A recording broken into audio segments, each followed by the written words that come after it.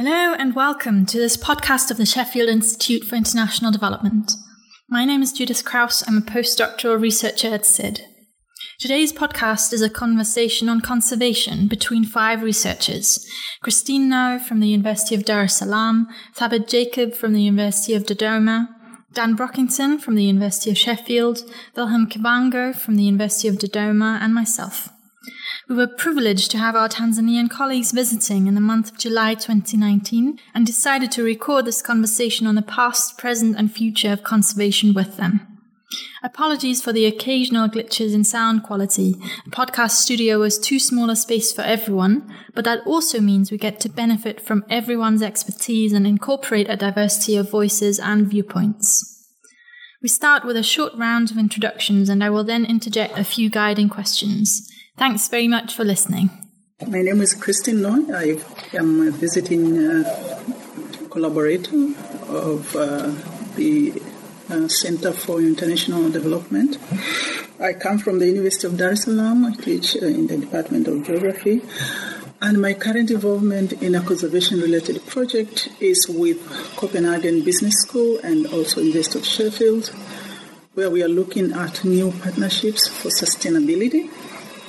And the project is focusing on 3 different natural resources in Tanzania: wildlife, forest, and coastal resources, particularly looking at how new partnerships have evolved in these different sectors, meaning that we want to understand whether complex or simple partnerships have different ecological and ecological and livelihood sustainability outcomes. So we are in 3 different regions in Tanzania: Mtwara for coastal resources, Lindi for forest resources, and Rufiji district for wildlife resources. Hi, Thabit Jacob. I teach at the Department of Geography at the University of Dodoma.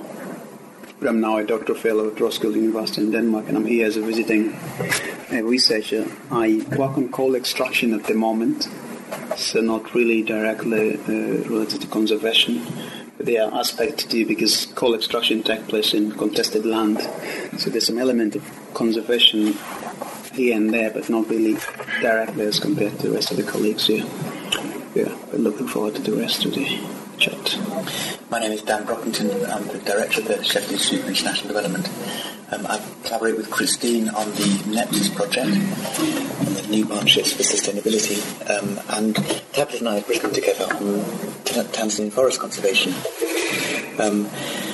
Another project I'm working on concerns what we call green mentality, the changing subjectivities which are associated with the move towards green economies. I'll leave it there. I'm Wilhelm Kiwango. I'm a lecturer at the Department of Geography in the University of Dodoma. I'm here as a visiting collaborator in the Convivial Conservation Project.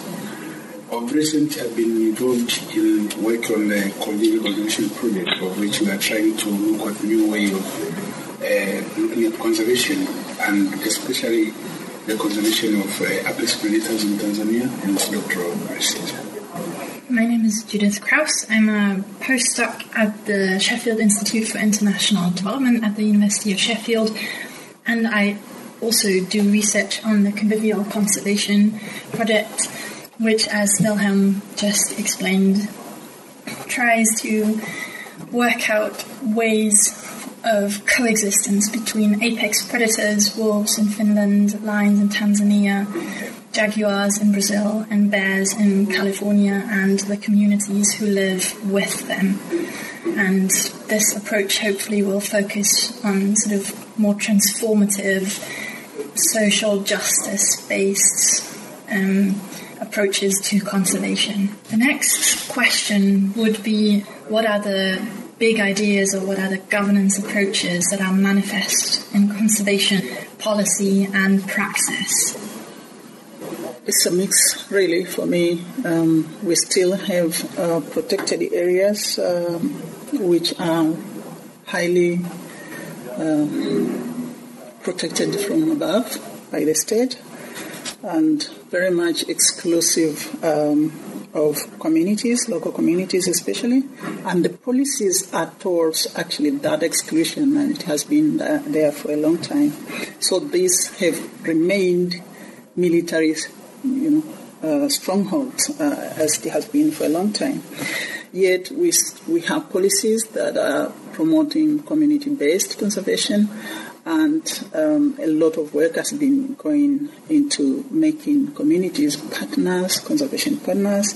So we have seen both top-down approaches and bottom-up approaches being implemented on the same protected areas and local communities around them. We still have a lot of restrictions for access by some, especially local communities, and of course access is granted for other actors, including private enterprises and the like. So it's in a way, policies are ensuring that there is protection of biodiversity, protection of wildlife, of forest, coastal resources, but at the same time ensuring that local communities are not only participating as partners, but also being controlled in terms of what they have always been believed to be causing, which is damage to these protected areas. So as elsewhere in the world, the country's policies are geared towards militarization almost in every sector. We have seen more transformation of game rangers, for instance, into kind of paramilitary sections, which is aligned to the mainstream Tanzania People's Defense Force. And this has a lot of implications in terms of how communities actually participate, how they benefit from their involvement in the conservation. So for me, policies are still top down, a lot of restrictions for local communities, and going towards militarization more than providing access or becoming eco-partners as it is envisioned in most of the global policies. I'll probably talk about broad ideas, governance ideas that I think have unfolded in the last 4 years with the current administration, some of which I think Christina's touched on. Some of these are probably continuity of what we have seen in the last 20 years. A lot of these are also new. So we have seen things like there's a big discourse about resource sovereignty, that the country has to go to own its own resources and should not be dictated by foreign powers. And in 2017 we saw the government pass 3 laws stating that Tanzania for the first time has got its own sovereignty over its natural resources. That will have implications on conservation. But also we've seen, this discussions around resource nationalism, where you've got a new president who sort of like promises to reverse many years of neoliberalism in Tanzania and portray himself as a very pro-poor, anti-elite. So these are very broad ideas, but they may have implications on conservation. We've seen, I don't want to say, high modernism, this is not James Scott, but maybe return of modernization, where the president talks about industrialization as the main thing, industrialization, and modernization. And Tanzania is now building a huge hydro dam in a very contested conservation area. And the president was very clear that the country needs power, needs to generate power and be energy secure and be modern society. And conservation in that case is not really a priority in that case. I think Christina said it very well about the strong role of the security forces. This has been a main thing, not just in conservation, but more broadly. But I think the message is very clear when a military general was appointed to be the permanent secretary at the Ministry of Natural Resources. So the thinking within conservation has got a very strong military background in that sense. And to add to that, because I think you're talking principally from a Tanzanian perspective on those trends, but I see in that those Tanzanian circumstances a number of trends which you can also track globally. One of these is the continued, persistent, territorial approach to conservation.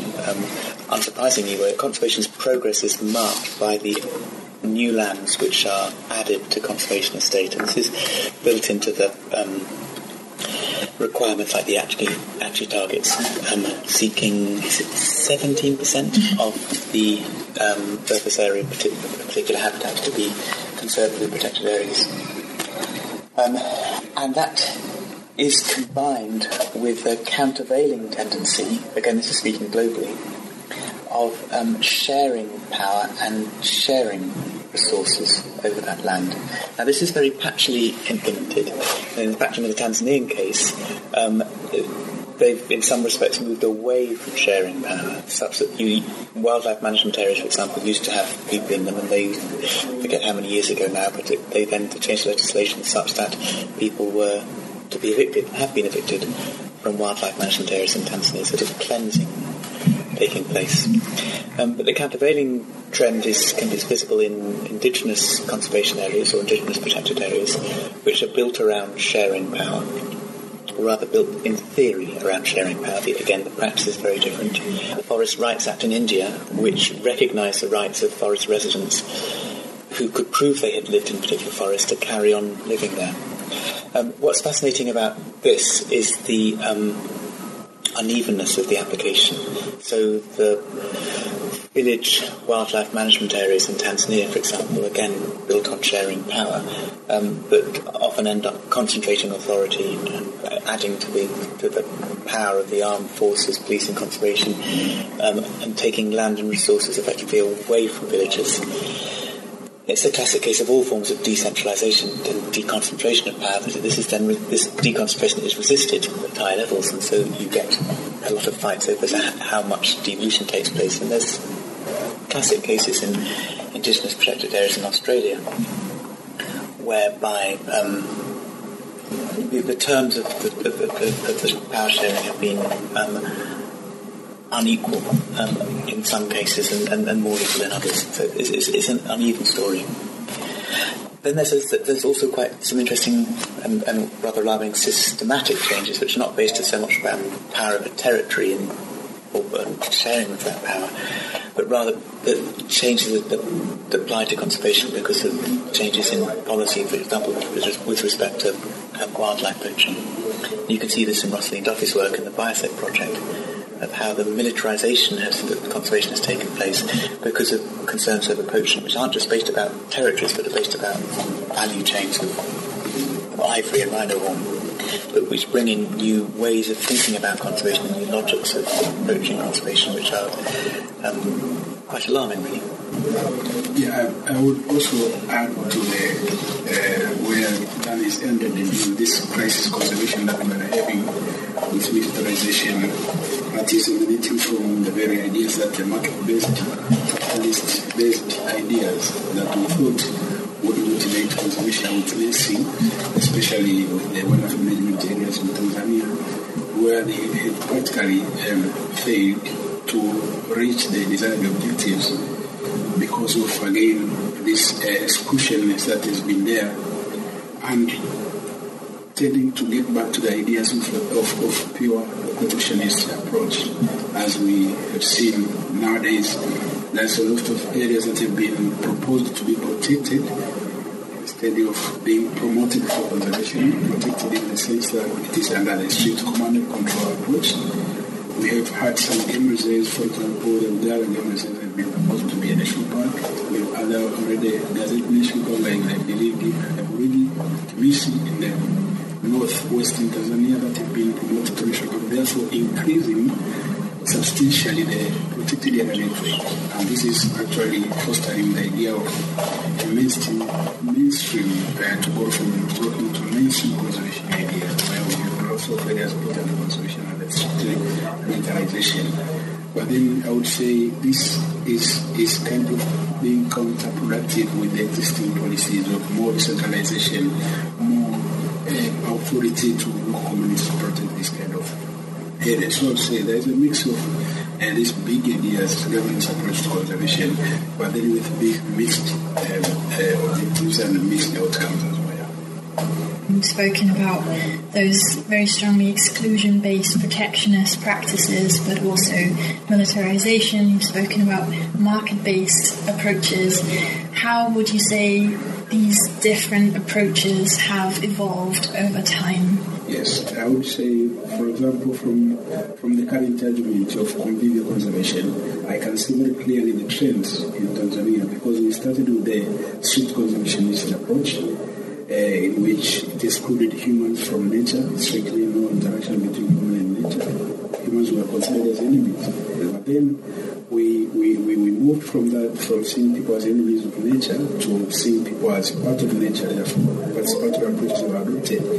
But again, that does not solve the problem of biodiversity loss, habitat loss, species extinction. We still see those kind of problems quite being manifested right now. So there is a very strong propensity to go back to the protectionist approach, and that's what Wilhelm and Fitch are trying to say, beyond capitalist approach, no protectionism.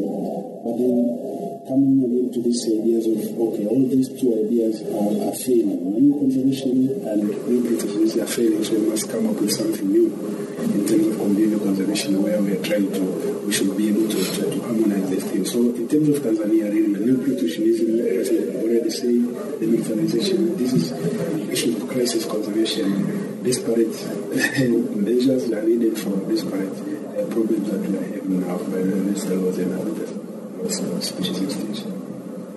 I think the key word there is, crisis. It's been a crisis of conservation ideas, and I think it's like we've been going back and forth, trying out this and that, and looks like nothing is really working. It's a crisis of conservation ideas, going back and forth between different practice. But at least now, if I get it right, one thing that is clearly coming out very strongly is militarization.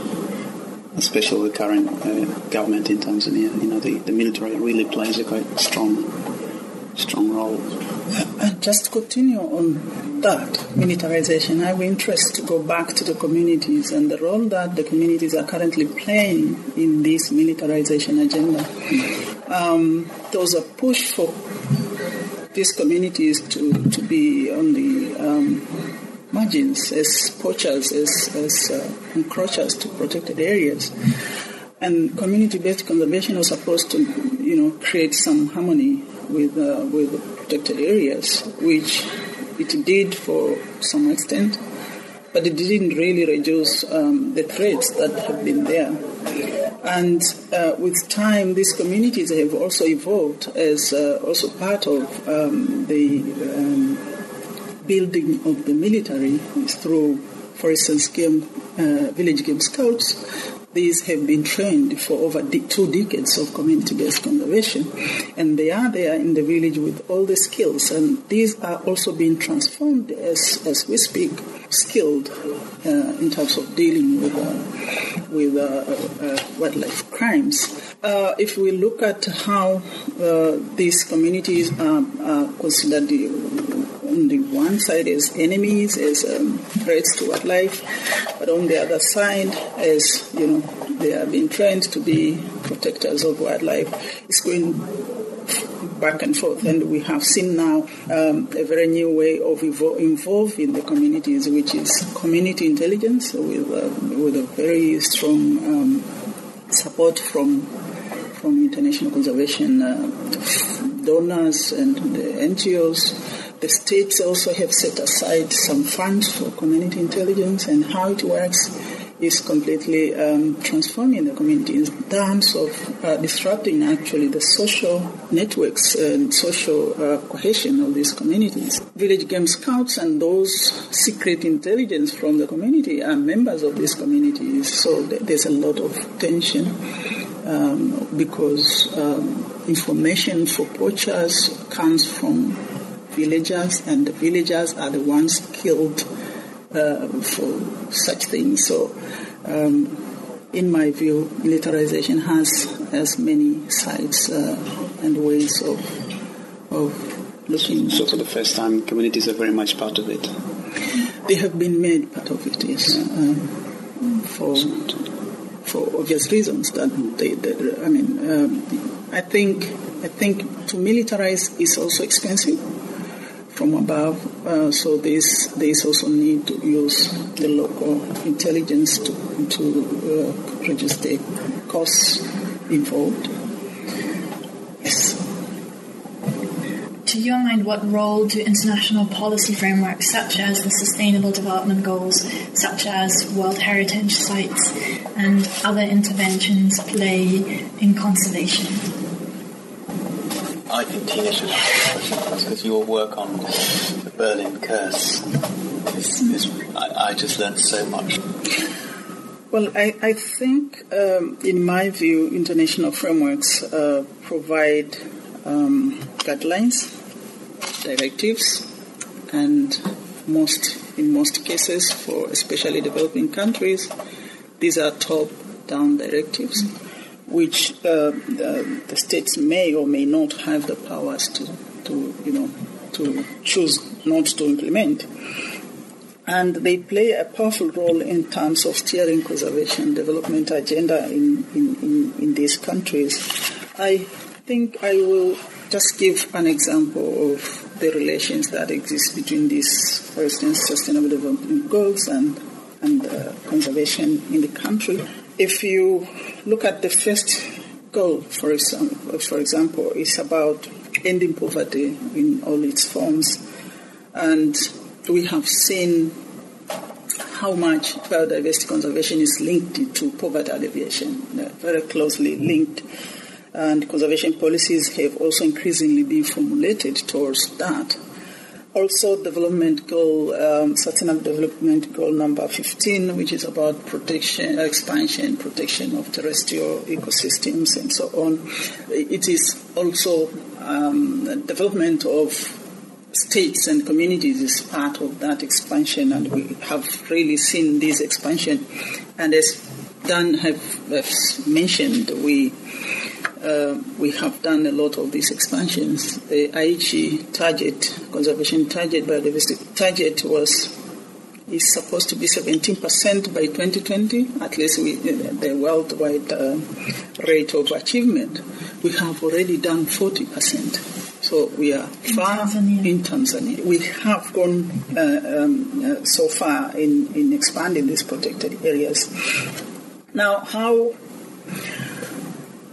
these are connected to now poverty alleviation? How is this connected to human development? Because the Sustainable Development Goals have a lot of aspirations for human development. I may not really have a lot here in terms of the positive outcomes of this, and measures of these positive outcomes, I think, are difficult in my view and from the kind of research that I do. We have seen a lot of promotion of public-private partnerships. Partnerships are increasing in terms of intensity of actors and funding in conservation. Also, community-based conservation has promoted tourism as a way of these communities to gain income from tourism activities. We have seen a lot of state-led rent seeking, where timber extraction is now led by state agencies, mineral extraction, and so on. But again, when you go back to how much this is actually alleviating poverty,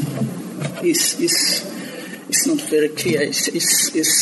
We are still back to saying there's more that we do in conservation and in terms of expanding protected areas and in terms of securing land for wildlife, securing land for forests, than we do for human development of those areas, around those areas, and as a country at large. I think I will let others speak.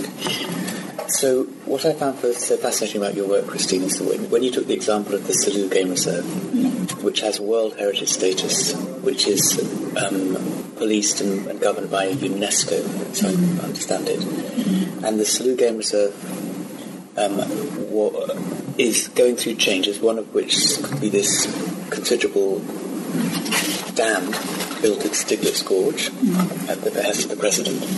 What was fascinating for me in the work that you did was the way in which you showed how the World Heritage Commission, is it? Yes. Of UNESCO, then took a very active role in suggesting changes to the Salaam Game Reserve as a result of the loss of habitat that was going to be incurred within it. And so here you've got a really interesting example of an international policy framework that seemed to me to have a very powerful influence within Tanzania. Could you, just for the record here, just explain, is it appropriate to say what it was doing, what changes were happening? No, it's okay. The paper is almost published now, so it will come out anyway. And what I did is actually to look at how these decisions that come from major global frameworks, conservation frameworks, and being implemented and funded by big conservation NGOs and so on, how do they evolve, how do they come down to the states, and how do states also implement? What does that mean on the ground? So I looked at the way the World Heritage Site, Salaam Game Reserve, is governed, and the role that UNESCO's World Heritage Commission has in the expansion of the area. It happens that Salaam is actually faced with many threats, including the Stiglitz Gorge, which is within the reserve. But we have uranium extractions, explorations. We have oil and gas explorations. All these are threats to the World Heritage Site. And there was a discussion in the Commission that this should be now recategorized to become a World Heritage Site, which is under threat. By 2014, a suggestion that it should be, actually downgraded. And the discussion went on to the extent that the agreement was actually whether to retain the heritage site on the list, but with conditions that all the threats are, halted, and also areas that have a lot of damage, like uranium sites, must be carved out. The border must be changed. The sites, uranium mining sites, must be carved out because there are regulations that govern World Heritage Sites. However, what my paper is really looking at is how the Commission is very clear about the fact that the heritage site cannot change its form and size. So the uranium site must be compensated to retain the same size. There's a lot of discussion between the state and the World Heritage Commission, but eventually the targeted area for compensation of uranium site happens to be a community land, which has been put under conservation through community-based conservation. So they are currently wildlife management areas. Which means it's actually village land which will go into a game reserve to compensate for the uranium site. So if you look at how these World Heritage Site regulations are implemented and what it means to the resources on the ground, then you actually come to ask how much do we need. Salaam itself is 50,000 kilometers square, which is bigger than some of the countries here in Europe. And ask again how many elephants we need in one place and what that means to the people on the ground. Yeah, I think. The challenge at this point is that you have got a new president who has made it very clear that he's going to review all international regulation and laws and protocols that Tanzania has ratified to see if they are serving the interests of the country. So I think that's going to be the next challenge because, he's taken this very nationalistic position and say that we have agreed into so many international agreements, not just in conservation but in other sectors as well. And I think he has formed a team, as I understand, who is going to review everything and see whether this is in interest of Tanzania. But back to the SDG point, something that struck me was 2 months ago, the Ministry of Environment and the World Bank launched a new conservation environment blueprint. Yeah, they call it the State of Environment in Tanzania. So and you've seen it's funded by the World Bank and the Swedish, but the forward by Bela Bed, the World Bank country director, and the Minister January Makamba. So when you send in these questions, I just did a quick search, and it's a 140-page document. SDGs appear only twice. The word conservation appears 63 times. Nature 23 times. Maybe to just add to what Thabit said, SDGs, the problem remains who make these SDGs. I mean, the very people that the SDGs are meant to serve, to what extent do they participate in the SDGs? And no wonder that in some of the very reports like the environmental blueprint report, the SDGs are mentioned just twice. But again, however much they are not made by the people on the ground, then they affect their livelihoods, they affect their justices, they affect their democratic participation in various processes, because they are used to justify some of the national level policies that they are again aligned with this global level policy like the SDGs. For example, SDG 15 and SDG 1, they might be contradictory. In terms of having more land put under conservation, that would be a happy ending for the neo-protectionists. But then that's a sad thing for the people who depend on that particular land for their daily livelihoods. So to me, I would say the SDGs, if they are not looked at very carefully, they might be acting as something that will hinder the social and economic development of the people, especially the indigenous people. So the international policy framework have a lot of fine words often, and you see that whether you're talking about the Sustainable Development Goals or the World Heritage Sites or the Conference of the Parties on the Commission on the Biodiversity SIID. Yeah, and sometimes I think, well, this is just rhetoric. They talk about involving communities, and when you get into the detail of it. In fact, the communities are adversely incorporated or suffering in various different ways. And yet that rhetoric still has importance because it doesn't change the tone of the debate. And you can see that when you get a leader in power who doesn't care what tone they adopt. And it adversely affects politics. It results in worse outcomes because there's no higher standard for people to follow to. So even if the implementation is weak for more higher ideals, there's still a useful bar to have in place to aim for. But also you could add that, back to that point, like in Tanzania, the influence of international partners, so you've got big bodies like WWF and IUCN who have influenced conservation policies in Tanzania for many years. Now the influence is really declining. They are still active somehow, but not as they used to be. So WWF, tried to campaign against this big Stiglitz coach dam in the south, and they faced a very strong state, and so I think their influence has really gone down. You still have the usual suspects of DFID, the Norwegian, Sweden, GIZ, Germans, they're still very active, but not as influential as they used to be a few years back, I would say. What I would like to add on the Sustainable Development Goals is I just find it fascinating that this is arguably the most universally agreed global governance framework that we have.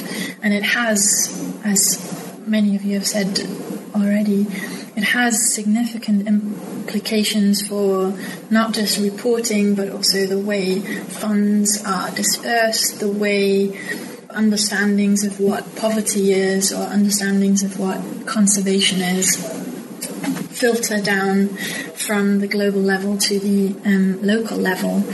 And what I find fascinating, as both Christine and Wilhelm touched on, is that the trade-offs that exist within the Sustainable Development Goals are never really mentioned in a serious way. So you mentioned, for example, the potential for contradictions between SDG 15, life on land, and poverty alleviation. Arguably, you've got similar potential contradictions also with SDG 2 on zero hunger and sustainable agriculture. There are other links to SDG 8 around decent work and economic growth. So the way that the Sustainable Development Goals have been set up, arguably, is sort of just to silo human development as a whole into different goals, which don't necessarily acknowledge the many connections that exist between those goals. And the way that I think this is problematic for conservation is exactly as you said. If the goal is to expand protection of terrestrial ecosystems, as is enshrined both in the Aichi biodiversity targets and again in the SDGs, and that has very serious implications for local lands, for the communities who depend on those resources. And then if through the justification of the SDGs you implement conservation in a certain way, then what does that say about the role that communities can and should play in implementing the SDGs and sort of bringing about this threefold goal of Agenda 2030 around people, planet and prosperity. Prosperity for whom? What people and whose interests are being prioritized, and what kind of planet is being described as desirable. And that is really what makes me quite nervous about the SDGs in general. As much potential as they have, the way that particularly SDG 15 Life on Land is framed around sort of top-down ideas, both exclusion-based and market-based ideas playing a role, communities being mentioned exactly once and only in reference to combating wildlife poaching. I think that is a rather problematic framing and arguably even a step back on previous international agreements. How do you think conservation needs to change going forward, and why? Yeah, conservation needs to change going forward for the simple reason that what we have witnessed over time is that despite all these approaches that we have tried to use to save nature, to halt the biodiversity loss, to try to make the world a better place to live, is that they've kind of failed. And instead we have embarked on crisis measures or approaches that have tended not to yield the best results. And part of this problem, as we have already said, is that they've been embedded in the way these approaches have been implemented, especially at the local levels, from international to local levels, how these ideas have been embedded and how they have been implemented. So I would say that we need to change, first of all, the mindset on what should be protected and for who. Like when we talk about nature, what is nature and nature for who? Human nature or nature itself? Should we continue to separate humans from nature, or should we also agree with the fact that humans are part and parcel of nature? And that will bring forth the idea of maybe, for example, in terms of protected areas, having areas that are being promoted as Fletcher is saying in the application that we need promoted areas, not protected areas, where people will feel part of the areas and then feel the need to conserve. Maybe on how best I would not like to see, like, for example, disappearing of nature, but also no one is interested to see this disappearing of the human species. So we must get rest to see both of a bit of disturbed nature and a bit of human beings who are ready to live with the costs associated with protected nature. That's what I would say. I think would echo that, and I think express it by saying that I think that conservation needs to become both much more mainstream and much less mainstream at the same time. It needs to become more mainstream because in many respects conservation is still marginalised. It features as a minority of the territories of most countries. So it's a considerable minority of the territory of most countries in terms of protected areas. It is weak in terms of the money it gets put into it. It is far less important in many people's eyes than really strong growing economies or particularly high-paying jobs and things like that. So conservation remains, in that respect, something which is marginal to many countries, many businesses, many governments' interests. And it would be nice if conservation were to become more central stage and more important. And if our carbon budgets and biodiversity loss mattered more to people. And at the same time, when it becomes mainstream, it would be great if it became more mainstream in less mainstream ways, by which I mean that the mainstream way of handling conservation is through protected areas, is through offsetting damage we do, is through more policing, more heavy security in terms when it comes to deal with poaching crises or with illegal wildlife trade.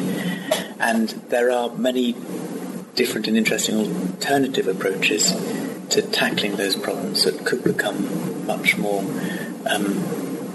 useful if they were more widely used. I would echo those two. There's nothing really to add. Well, I'm quite excited to see where the research project that Wilhelm and myself with other colleagues in Tanzania, Brazil, California, Finland and the Netherlands are involved in this research project around convivial conservation, how we take that forward.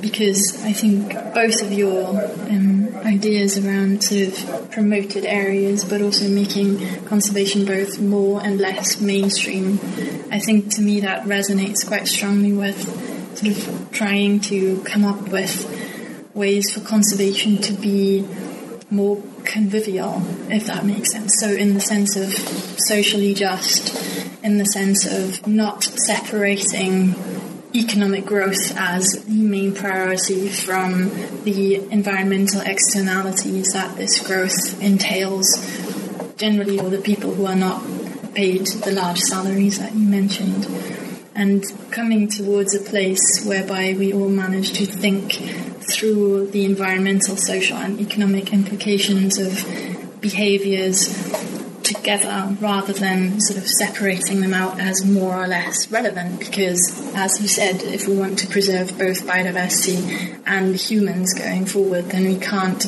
continue pretending that they can be separated and environmental externalities don't really matter as much as long as there is a booming economy, which is bizarre on a number of different levels and has also significant social implications for everyone involved. So if we can find a way to sort of be more responsible in our approaches to thinking about conservation, about the economy, about people, then hopefully that has positive implications overall. Anything anybody wants to add? Thank you for organising this session. Thanks for having us.